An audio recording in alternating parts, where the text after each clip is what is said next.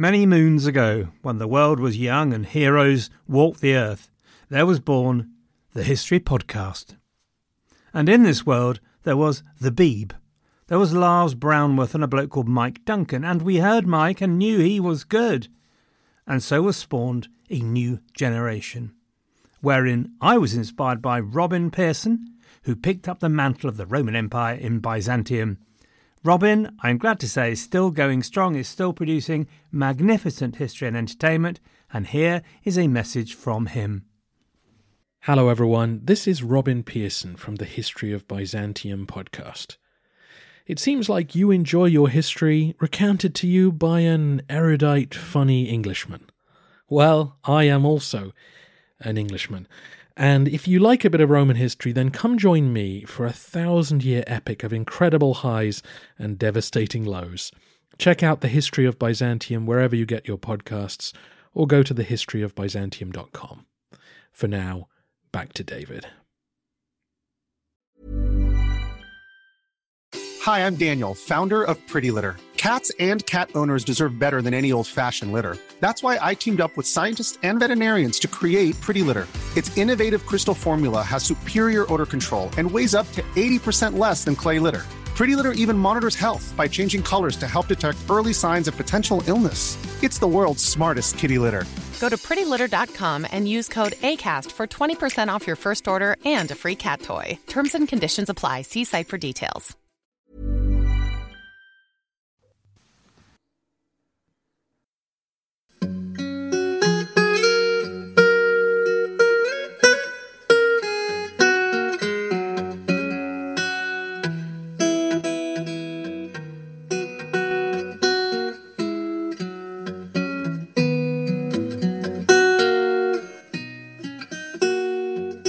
Hello everyone and welcome to the History of England, episode 260, would you believe?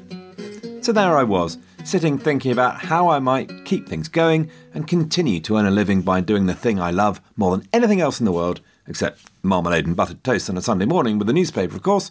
Oh, and the family.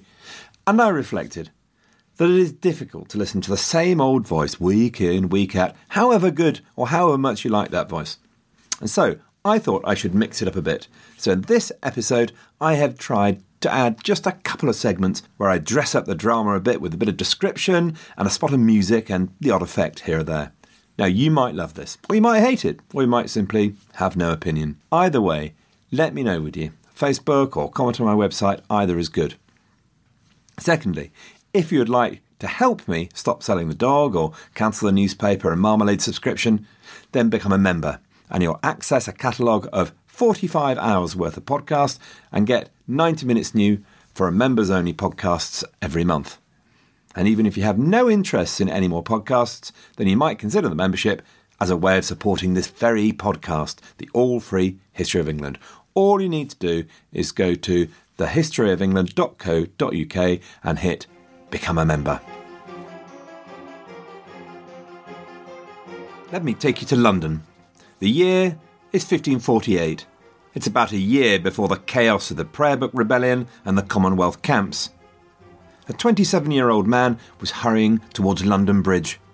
He was well-dressed without being flashy, a confident young man, comfortable with his position and in control of himself, already used to exercising authority and discretion. The man's name was William Cecil, and on this warm June morning, despite the gravitas he projected, he was worried. He had a mission, and it wasn't an easy mission. He passed by the church of St. Magnus the Martyr, where a group of pilgrims from the south were offering prayers to the saint for their safe arrival at the great city, and where once had stood the wharfs of Roman London, and thence onto the bridge, through the great stone gateway, and he began to walk past the high houses, shops and tenements that crowded in on him from both sides, finding a way past the crowded pavements and avoiding the carts that rattled past him towards the city. Eventually, he stepped off the southern end of the bridge and into Southwark. Southwark felt different, because once in Southwark, the power of the mayor and the City of London was lessened. Yes, they still administered the market, but much of Southwark was owned by England's richest bishop, the Bishop of Winchester. Cecil might have dourly noted to himself that Southwark could hardly be counted as a holy place. To his west, where he turned as he came over the bridge, was the liberty of the Manor of Clink, notorious for its stews, where you could get a bath and a bit more if you wanted to, the home of the bishop's infamous prison. In fact, you could get pretty much whatever you wanted in the liberty of the Clink, as it had recently become known, bear baiting or bull baiting or plays, or indeed the attentions of the Winchester geese, though you'd face the danger of being bitten and ending up with the goosebumps, and that was incurable back then. But Cecil ignored the calls and attractions and headed for the massive building that dominated the muddy riverbank, the palace of the Bishop of Winchester. Because the object of Cecil's mission was the bishop himself, the mighty Stephen Gardiner. As Cecil demanded entrance to the palace, he might have reflected that at 65, Gardiner was no less formidable than he'd ever been. No one that had survived the reign of Henry VIII could ever be ignored, and Cecil had a mountain to climb. To persuade the bulwark of traditional religion, the intellectual leader of Catholicism in England, to preach in support of an Edwardian Reformation that he despised.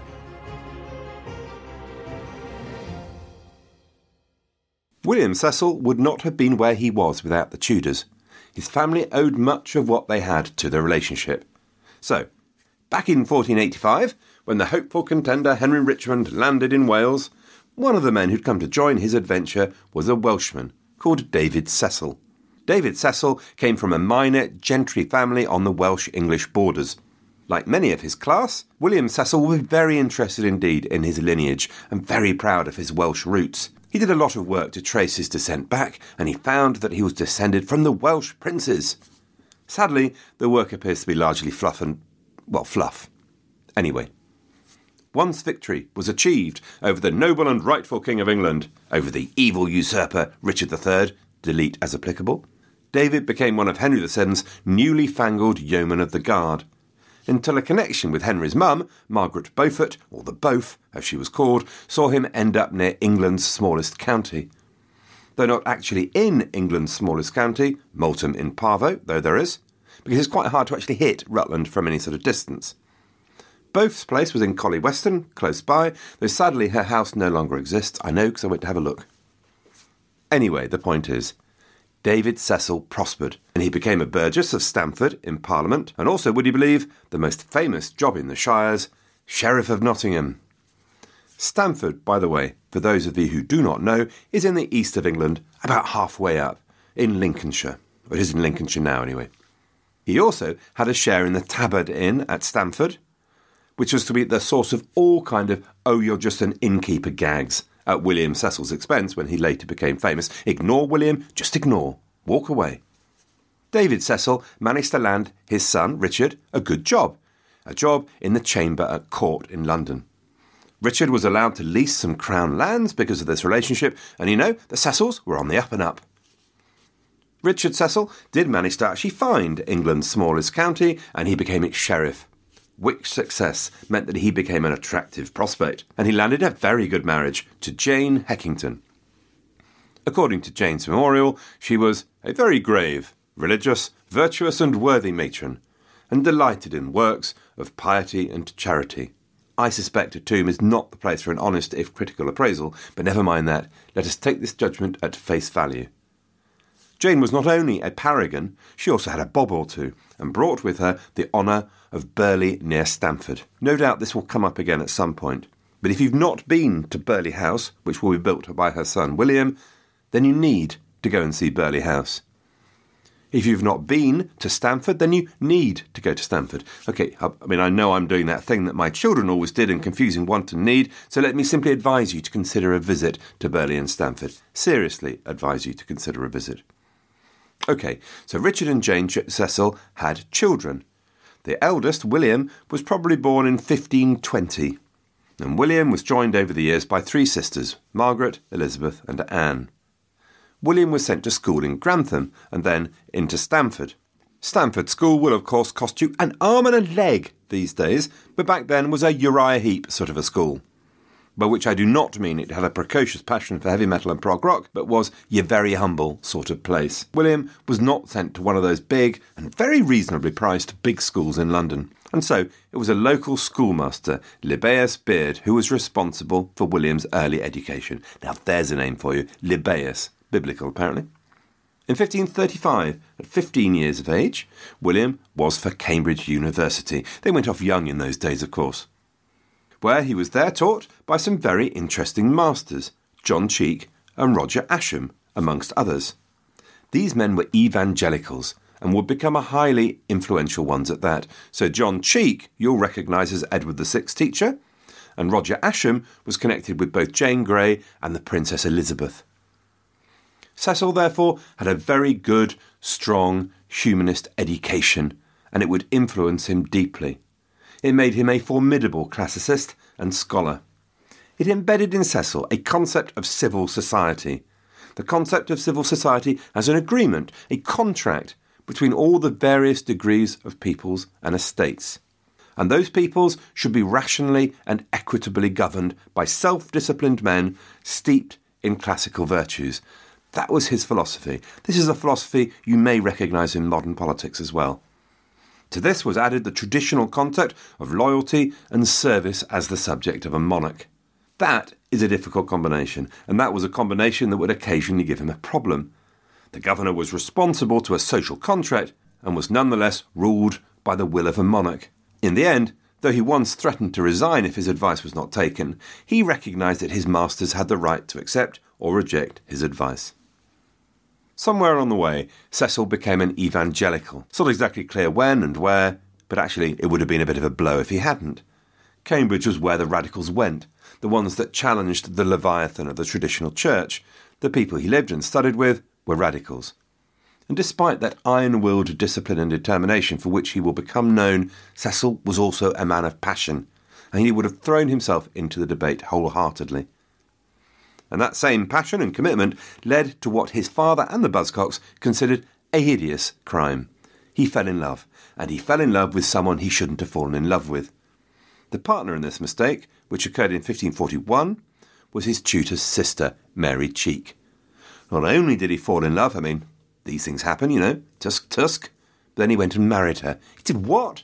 Seriously, this is seismic in terms of family politics. Mary could bring no more than £40. £40! She was a disastrous marriage for the ambitious Cecils. She was definitively NQOCD, and there are even indications that his father, Richard Cecil, intended to write William out of his will as a result.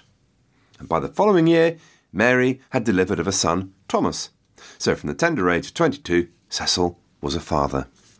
Cecil, by this point, had switched to the law for a career and had gone to Gray's Inn in London. Probably this was 1540, and it may well have been an attempt by his father to get Cecil away from Mary and off to London before he went and did some damn fool thing like getting married at his age. And if so, it was a strategy which, as we have heard, failed, since Mary and William married the following year. Sadly, Mary then died in 1544, and within 2 years, Cecil had married again. This time he married Mildred Cook, the daughter of Anthony Cook, a knight, a governor of Edward VI, and another radical. This time William's dad fell on his neck with joy. Delighted, my boy, thoroughly delighted with what was a thoroughly suitable match in financial and status terms. Mildred was definitely OCD, and the Buzzcocks were banished to memory and a green ogre in the woods, and all were smiles. The will was put back in the cabinet. As it happens, Mildred and William very much shared the same values. Mildred was a formidable scholar in her own right, educated by her father alongside his sons. She was, like Jane Grey, part of the network of evangelicals that wrote to each other and shared their views. Mildred and William were to be married for 44 years. From there, Cecil managed to land work at court, with Edward Seymour, protector of course, in 1547. He had landed the big one, capital B, capital O. Although we don't know exactly what his first entry-level job was, we know that he was everywhere. He's described as the Lord Protector's agent, and a year later he became the Lord Protector's Master of Requests. Now that meant that he was in charge of all those begging letters that came the way of a nobleman in the early modern world. And that, my friends, meant dealing with a lot of correspondence, and a lot of people, both great and small. It is not a job for someone like me who is incapable of saying no. It is a job for a strong-minded kind of guy. It put him right at the heart of the court network. And being right at the heart of the court network meant, of course, that he was connected, because that's kind of what network means, I suppose, and the people with whom he was connected had power and influence, as well as some losers, of course. Many of the contacts he made were also evangelicals, including Catherine Brandon, the Duchess of Suffolk. And Catherine Brandon put him in touch with Catherine Parr, and when Catherine published her Lamentations of a Sinner, it would be William Cecil who wrote the foreword. In suitably eulogistic style, of course. I'd better get on with it then. So, back to the beginning. And the potentially nervous young courtier, our William Cecil, going to see one of the leading men of the realm, possibly in the Bishop of Winchester's palace in Southwark. No doubt passing as he went the Winchester geese, as they were called, who were not geese, of course, at all. Two bishops in particular were being a right pain in the neck about the Edwardian Reformation. One of them was the Bishop of London, Edmund Bonner. He had initially refused to allow Cranmer's visitation to go ahead in his area, the process whereby all the behaviour of all the parishes were reviewed. The process where the stripping of the altars and images really began in earnest in the churches. Eventually, Bonner had been forced to give way, but Gardiner, as Bishop of Winchester, had not. Not only that, but Gardiner had peppered the council and Somerset with letters of protest, protesting that Edward was not yet of an age to make such decisions. And so much so that he'd actually been thrown in prison a while to try and stop him. And it was while there that the visitation of the Winchester diocese had been carried out behind his back. Now Gardiner was released, and the council wanted his submission. Because look, if they could get the great Stephen Gardiner to give even the appearance of backing their reforms, well, hoody-doody, all would be swell, in fact, super swell. The strategy they arrived at was to get Stephen Gardiner to preach in public on St. Peter's Day, which, as you'll all know, is, of course, 29th of June. This was the kind of strategy described in strategy textbooks as high risk. Actually, somewhere between high risk and the hounds of hell, but never mind. Somerset had his bright young thing, Cecil, which brings us back to Winchester's door. Once admitted, young William explained, politely but firmly, to the great bishop exactly what he could and what he could not say in his forthcoming sermon. The great bishop was not accustomed to being told what he could and could not say in his sermons, and he went, to put it in mild terms, ballistic. Is that mild? He was about to storm over to Somerset's gaff himself and give him a piece of his mind, assuming, as he did, that Cecil must have overstepped his brief, the little tinker, since Somerset surely would never allow a great man such as Stephen Gardiner to be treated so. Then he realised that tramping through the dirty streets of Southwark would not meet with the dignity of his position, so he sent instead two of his own chaplains. Possibly what followed in the bishop's palace might be described as an awkward silence. Did Cecil go for small talk, I wonder? So, going somewhere nice with the kids this year? Oh, wait, you don't do priestly marriage, do you? Presumably, actually, he was thrown out of the gardener's sanctum and stood kicking his heels outside. When Gardiner's chaplains returned, looking either scared or outraged, I'd suspect, they told old wily Winchester that Somerset's answer was that Gardiner should not suspect the said Duke's trusty servants, whom he used to send unto him. I imagine there was a growl from the other side of the desk, and a desperate attempt not to look smug on the other. As it happens, when it came to the big day, Gardiner seems to have thought that he could pull it off. He spoke as required on the right of rulers to reform or remove abuses in the church. Tick. Somerset beamed. Maybe he gave Cecil a little cheek tweak. Well done, my lad. Ah! Then Gardiner followed it up with a tirade against governments that smashed images. Oh dear. On the way home, Gardiner seemed to think he'd charted a course between the Scylla of his beliefs and the Charybdis of the council's demands. He was wrong. Early in 1549, the next visit from Somerset's servants was less politic. Gardiner ended up in the Tower, and this time he wouldn't get out. For a while he stayed as bishop, and even managed to sign up to the 1549 Book of Common Prayer, which had enough wriggle room in his view for traditionalists to live with. By September, though, Edmund Bonner, Bishop of London, had also hit the back of a prison cell. He'd been told to preach at St Paul's Cross, and he too had failed to make it through the cheese grater of the new orthodoxy. The traditionalists were thus deprived of two of their strongest spokespeople, though for the moment they held on to their positions as bishops. But they were living on borrowed time.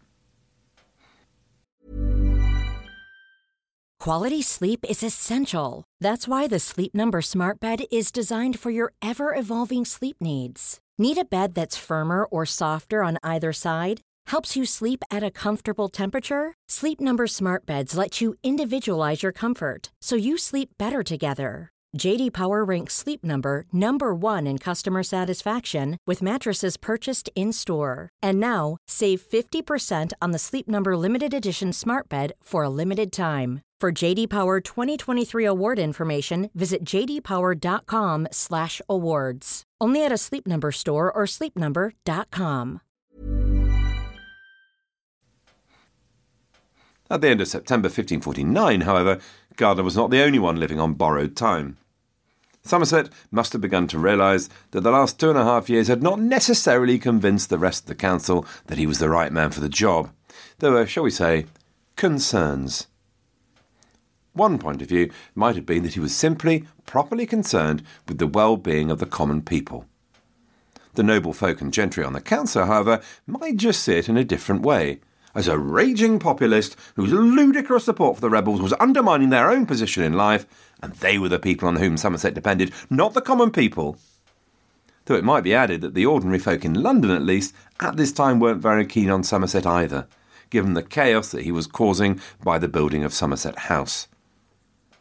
And then there'd been that lack of decisiveness when the camps thing was all going on. Really, that had been terrifying. He'd taken to making decisions without proper reference to the council, behaviour that his colleagues were beginning to find autocratic and arrogant. Now, competent high-handedness was one thing. Incompetent high-handedness was quite another. Plus, the French had now declared war, sacred blue. The situation in Scotland was looking nastier by the day as English garrisons came under pressure, and the French had sent soldiers to help the Scots. What a pickle this is all becoming. There was also the matter of the Princess Mary, which was becoming something of an irritant. The Book of Common Prayer had, not gone down well at Kenning Hall, shall we say. Not gone down well at all. Gardiner might be able to twist and turn and make the book compatible with traditional worship, but Mary was neither that flexible nor that subtle. Mary's outrage was shared and reinforced, of course, by the trusty imperial ambassador, a man called Van der Delft, who was essentially much more of Mary's cup of tea than was the council. Mary was not known for her ability to bend with the wind. She'd done it once in her life for her father after Mum had died, but she wasn't going to let that happen again, and her real passion was for confrontation. So, when Whitsun came in 1549, she let it all hang out. The biggest, baddest mass was celebrated at her chapel, with all invited to join in. Come on, go mass! Somerset responded by calling in her chaplains and disciplining them. Mary responded with an imperious letter to Somerset, accusing him of forgetting her status, upbraiding him for being unfriendly to her, and cleverly echoing Gardiner's protests that Edward was not of an age where he could be making decisions like this, so this must be the work merely of the council, and they were not authorised to take such decisions, in which she had a point. And if Edward had been of an age, she continued, he would never have countenanced such a thing, in which she was probably wrong. Somerset signally failed to take any firm action in response. The Prayer Book Rebellion was going on at the time. The Emperor had written sternly to say that he would not countenance the princess being forced to change her religion. And so Somerset allowed Mary to continue to practice her religion as she wished, in her own gaff at least. It is probable that tongues had been wagging for a while, that secret conversations had gone on behind closed doors, and that even before the commotion time really took off, there was a growing resistance to Somerset's rule already underway. Whenever it exactly happened, both supporters and detractors of the good Duke were unimpressed with the way the nation was being governed. William Paget, for example, was the Duke's chum. How we are exhausted and worn to the bones with these 8 years' war, both of men, money, and all other things. Your Grace and my lords know better than I. Van der Delft, the imperial ambassador, wrote on the 15th of September that matters in this realm are restless for change. The people are all in confusion, and with one common voice lament the present state of things. Van der Delft, it must be said, was something of a one for bigging up the neggies. But on the council, John Dudley, Earl of Warwick, seems to have become seriously hacked off with his boss too, particularly after a grant that he had his eye on went the wrong way. It just so happens that our Dudders also had an army under his wing at this point in time, which is a handy thing to have, the very same army that he'd used to suppress the rebellions in East Anglia. In fact, England was awash with armies at this time now. Lord Russell, of course, had an army as well, the army that had been used at the other end of the country to suppress the Prayer Book Rebellion. Now, on the 4th of October 1549, metaphorically speaking, a penny fell off one of those penny falls machiny things that we used to have so much fun with in the days of my youth before they invented virtual reality games, which are so much cooler. The penny falls was in Somerset's mind. Duke Pollyanna suddenly heard a rumour that Dudley and Lord Arundel were planning to remove him from the council.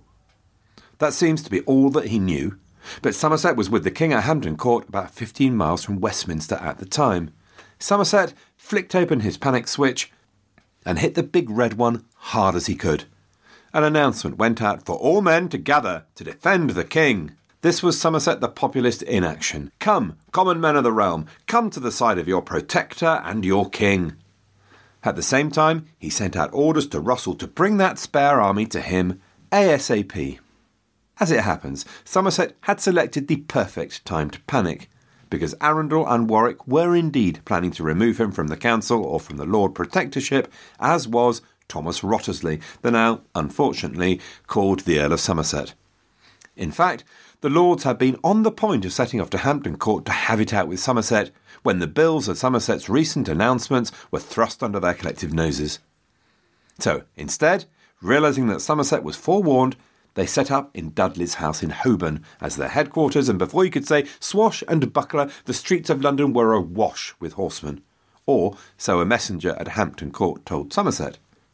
Meanwhile, King Edward noticed in his journal that men were arriving all the time at Hampton Court. About 4,000 peasants came in answer to Somerset's call, and not all of them were useless. The war of words was underway. "The king is in danger," went Somerset's cry. "The evil lords are out to place Mary as regents." "Don't listen to him," cried the lords. "He's fibbing," they said. "We never did. And anyway, what Somerset's not mentioning is his pride, covetousness, and ambition." And the lords sent a letter to the nobles in the country telling them to come and support their cause, and indeed many did. Mary, meanwhile, had a look at the situation. There was something of a conservative angle to this council protest that maybe could be exploited. OK, the lords had sent her a letter vehemently denying they planned to make her regent, but there'd been a bit of wool left carelessly in the letter which suggested the lords had just been knitting arse covers in case things went wrong. What she knew was that there were Conservative lords prominent in the coven at Holborn. Wriothesley, Arundel, William Paulet were all religious traditionalists. Mary displayed a talent she was to show during later crises, a talent for headless chicken impressions. This time the Emperor and Van der Delft were able to provide a head for her. In a letter of the 17th of September, the Emperor was not convinced there was an opportunity for her here. As for certain councillors' machinations against the Protector, it does not for the present seem opportune that such an important change take place in England. It would be exceedingly hazardous for the Lady Mary to take any share in such proceedings. Now look at the date on that. 17th of September, weeks before this crisis had broken out. It seems pretty clear that plenty of politicking had been going on well before October. And on the other hand, remarkable the candidness with which Mary effectively conspired with a foreign power. As far as she was concerned, Charles was her relative, and that trumped the council, and religion trumped everything. It's also remarkable how concerned the English powers that be were about the Emperor and his movements. Charles would continually prove himself to be all hat and no cattle, if I had that saying correct. But they, of course, did not have our 2020 hindsight that Charles already had too many distractions and higher priorities to invade England. And after all, Charles was the most powerful man in Europe at the time, so I suppose their reticence was not so remarkable. By the 7th of October, things were not going that well for Somerset. 17 of 25 councillors had declared and taken themselves to Dudley's place. Somerset, though, the military man, was advancing on London with his armed peasants, and as he left, his Duchess was sent away weeping because she was, and I quote, "very badly handled in words by all those present who put all this trouble down to her." Well, that's interesting. Is this a simple case of misogyny or looking around for a handy scapegoat? Or was this evidence that the Duchess had more influence on the Duke's activities than we might imagine? Should we in fact be talking of the good but incompetent Duchess rather than Duke? Who knows? But either way, Somerset had found the time for action, and he struck for the Tower of London with his fledgling army to seize the armoury. Which seems like a good idea, and all was going swimmingly. On the road, they met a man riding at full tilt towards them. If you had been there at the time, you might have noticed a slight sag in the good Duke's shoulders. The man was Edward Wolfe, and he'd been sent to secure the tower, and his presence on the road must have meant that the Lords already held it. And so there was nothing for it. Bold Sir Robin ran away. 180 degrees turn, back not to Hampton Court though, but further out, to Windsor Castle. Edward, meanwhile, was resolutely on Somerset's side. "My vassals will help you against those who want to kill me," he said, sword at his side. From which quote it might appear that Somerset had not been trying to allay the lad's fears. Are they really trying to kill me? Oh, yes. So it was, for the moment, a stalemate. As Somerset looked out from the castle walls at Windsor, he saw a chaos of organisation, of men and material, pushing and shoving, new men arriving, carts trundling in through the town, merchants swarming like vultures looking for business, shouted orders and confusion as Somerset's captains tried to push poorly trained peasants into companies, trying to create an army from a rabble. Somerset had ordered that all but the best equipped and experienced peasants be sent straight home. He simply didn't have the resources to feed them all. No, everything came down to Russell and his battle-hardened army from the west. Where was Russell? Somerset had received no answer to his letter. With Somerset on his side, the balance of power would swing back to him. All thought of surrender could be banished. The Lords would be forced to back down or face accusations of treason against the king. Now it was all about Russell. Over the walls on the trackway that connected Windsor to the west, Somerset noticed a messenger galloping fast, dust rising behind him as he tore past the peasants in the fields with their teams of oxen, making use of the last chance to turn the soil before the winter set in.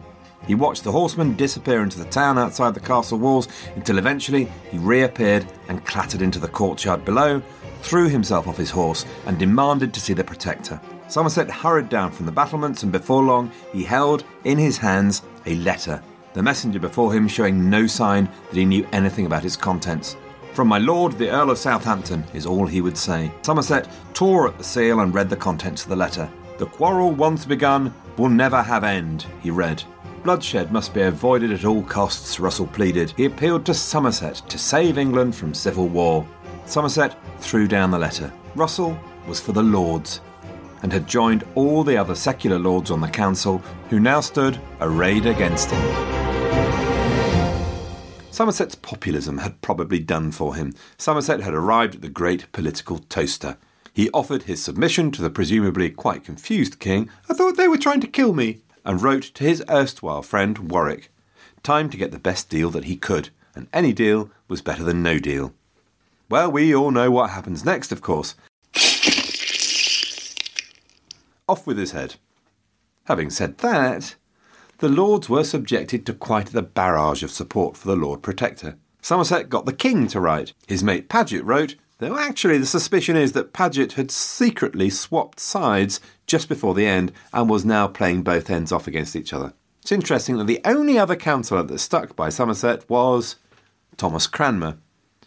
Cranmer wrote his accustomed words of mercy to the Lords. "Life is sweet, my lords, and they say you seek his blood and his death. He hath never been cruel to any of you. Why should you be cruelly minded to him?" The letters that arrived back from the Lords on the 10th of October were pretty blood-curdling. The Protector was roundly condemned, and Cranmer and Paget were told to stop blathering on and look after the king and make sure he was safe. The propaganda battle had been conclusively won by the Lords. When the defeated Duke arrived in London finally on the 14th of October, he was roundly booed by the crowd, despite proclaiming loudly to the crowd that he was no traitor, but as faithful a servant of the king as any man.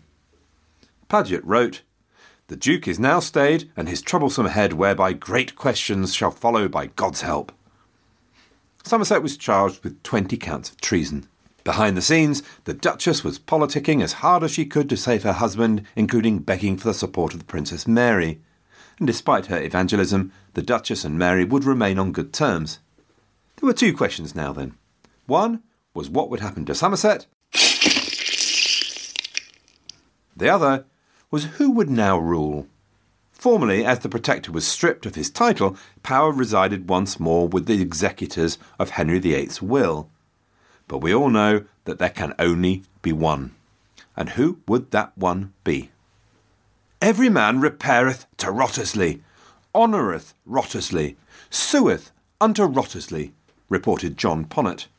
Van der Delft was so excited at the prospect of a traditionalist victory that a little wee came out. All the foremost councillors are Catholics, he declared. But there was more. Even Dudley, he said, was taking up the old observances day by day. He had forbidden his household to eat meat on Fridays, under severe penalties. Now at last it was looking as though the Conservatives were about to have their day again. Wriothesley took up lodgings near the King. He told the ambassador that Mary would be allowed to have her way with the Mass. The Earl of Arundel contacted Mary, asking to be taken back into her service. What we have here, essentially, is a double coup, or at least, now that Somerset had been ousted from the top of the greasy pole or the dung heap, select your metaphor as you see fit, who was going to replace him? Dr. No's pool boiled with feeding piranhas. And it was a vital question once again, for would that new man be a Conservative or an Evangelical? While Wriothesley and the Conservatives were claiming their prizes, other things were happening not so happy for their cause. Dudley might possibly have been eating fish on a Friday, but he also made sure that the King's personal companions were all his men, and they were all Evangelicals. It seems that this was either due to Cranmer's intercession or indeed Edward's own demands, because Edward was beginning to show his evangelical chops for himself. He had already responded to an academic assignment on the power of the Pope by condemning the Pope and all his works. Edward was no longer a cipher, and he pointed more and more towards the evangelical cause. It therefore began to occur to Dudley that if he wanted to win this particular struggle, and it appeared that he did, then the evangelicals were in want of a leader to oppose Wriothesley, and who better to provide that leadership than, him. Aligning with the evangelicals probably meant not topping the most well-known evangelical of them all, namely the Duke of Somerset. It also meant packing the council with his men, of course. The Bishop of Ely and Henry Grey, Marquess of Dorset and father of Jane Grey, arrived on the council, swinging the numbers back the evangelical way. Meanwhile, the Duchess of Somerset was practically doorstepping Warwick and his wife and holding constant dinners to drum up support for her husband. She might have been called hell, but you would want her on your side in a fight. And so it began to be the body of Somerset that was the battlefield over which the two emerging factions fought. If Somerset died, the Conservatives won. If Somerset lived, Dudley and the Evangelicals won. Fortunately for the traditionalists, Wriothesley had been given the job of interrogating Somerset, and Somerset meanwhile confirmed that Dudley at all stages knew everything that Somerset knew. As they left one session, Wriothesley remarked to Arundel, "I thought ever we should find them traitors both, and both are worthy to die by my advice." So, if Somerset went, Dudley went. Arundel, meanwhile, had done some sidling in the finest political tradition, drawing aside an aged council member called John Paulet. John's biggest political talent was not getting involved or committing himself to anything, but Arundel thought in this case he might be a supporter. And if he wasn't, well, never mind, he'd never do anything about it. So Arundel sidled up to John Paulet. "Now, look, there's a council meeting coming up. We're going to go for Somerset's head. I assume I can count on your support." To his chagrin, John Paulet was not prepared to let Arundel make any assumption. The big council meeting that was to spell Somerset's doom and Dudley's doom and the English Reformation's doom opened at Dudley's Palace at Holborn. Wriothesley noted with grim satisfaction that this was because Dudley was ill, and indeed as the council meeting opened, Dudley lay on his bed while the council debated. Wriothesley recounted the result of his interrogations with Somerset, and then he demanded Somerset's death. "He was worthy to die for his many treasons," he declaimed dramatically. This was the moment. The response was equally dramatic. Dudley leapt from his bed and cried out, "My lord, you seek his blood, and he that seeketh his blood would have mine also." Here then was the moment. Wriothesley looked round the council, looking into the eyes of his fellow councillors to count their support. And what he saw in the councillors' eyes was victory. But it was Dudley's victory. Unknown to him, Paulet had gone straight to his enemy, and Dudley had been forewarned. Wriothesley had played, and he had lost. Thomas Wriothesley was duly arrested, and his supporters were all rounded up, Richard Southall, Arundel, and others. As it happens, Wriothesley wasn't long for this earth anyway. Actually, not that on this occasion. His physician had identified tuberculosis, and by 1550, Wriothesley would be dead. He'd been a player through times of extraordinary political turmoil, and there's no doubt he was motivated by power, but he was also remembered for his administrative competence and efficiency. Amongst all the politics and nest feathering, he remained an active and effective public servant. And so the second coup had been resolved. The new power broker was John Dudley, Earl of Warwick. Now, I thought it might be worth a few minutes of why. I hear you pause, look at your MP3 player with surprise. Is this man an idiot? I hear you ask. Isn't it obvious? He just wanted to be the boss. People do, especially in politics. Ah, but why, I ask. Why did he want to be the boss? The black legend I talked about a few episodes back had little doubt. To provide how he might deliver himself from the many troubles which it was foreseen might overtake him on these accounts as soon as the king should be of an age to govern. According to Catholic opinion, the plan was that Northumberland was to get his hands on power and then poison the king. Do I have to say this is clearly nonsense? However, other opinion wasn't much more complimentary, the idea being that Northumberland had committed some terrible crimes and mismanagements, which he would make even worse after this point, and would therefore have to control the king or else be brought to account in a future reign. Coupled with this was a theory that Dudley was wildly greedy for wealth as well as power. It is possible that this is correct, but there are alternative views available which have gained greater currency and which partly need to be reviewed in the light of Dudley's period in power, so it's a bit early here maybe. Historian Eric Ives in particular noted that Dudley's political and military life so far had been characterised by caution, with a particular tendency to defer to the opinion of professionals or his king. There's no doubt that Dudley had courage, and even could be very overbearing in council, but he's notable for the effort he goes through to consult his colleagues, and throughout his career he shows this tendency to defer with a certain lack of self-confidence. I shall endeavour myself, as far as my poor wit and discretion will serve, to give the best advice that I can, albeit that I know it right well. I had more need to be instructed in such like cases by some of them than them by me. This was Dudley in 1545, after 8 years of being admiral. His caution is possibly understandable. The memory of his father's death, executed by Henry VIII, of course, was constantly in his mind. Dudley had a sense of the injustice of his father's fall, since he, in Northumberland's view, had suffered death for doing his master's commandments, and his response was to be faultless in his loyalty. For my part, with all earnestness and duty, I will serve without fear, seeking nothing but the true glory of God and his Highness's surety. So I shall please God, and have my conscience upright, and then not fear what man doth to me.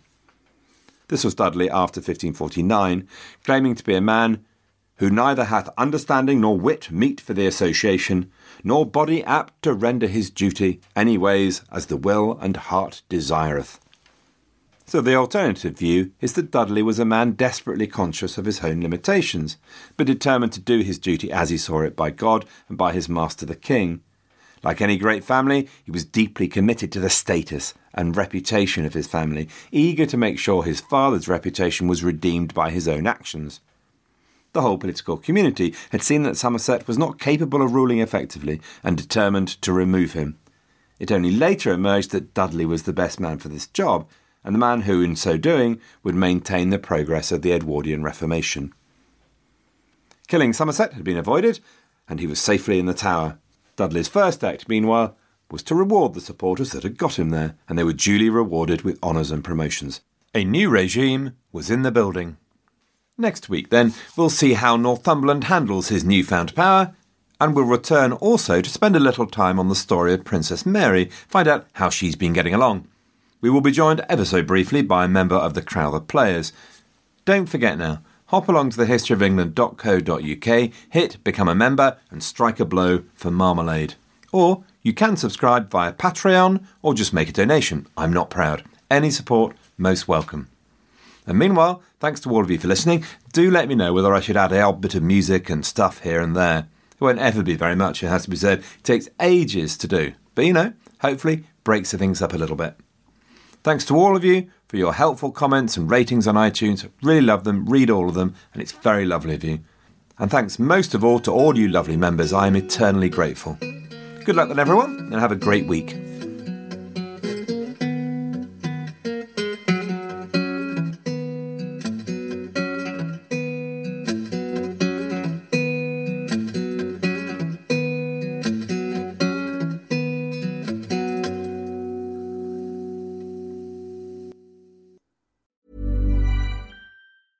Planning for your next trip? Elevate your travel style with Quince. Quince has all the jet-setting essentials you'll want for your next getaway, like European linen, premium luggage options, buttery soft Italian leather bags, and so much more. And is all priced at 50 to 80% less than similar brands. Plus, Quince only works with factories that use safe and ethical manufacturing practices. Pack your bags with high-quality essentials you'll be wearing for vacations to come with Quince. Go to quince.com/pack for free shipping and 365-day returns. Mom deserves the best, and there's no better place to shop for Mother's Day than Whole Foods Market. They're your destination for unbeatable savings, from premium gifts to show-stopping flowers and irresistible desserts. Start by saving 33% with Prime on all body care and candles. Then get a 15-stem bunch of tulips for just $9.99 each with Prime. Round out Mom's menu with festive rosé, irresistible berry chantilly cake, and more special treats. Come celebrate Mother's Day at Whole Foods Market.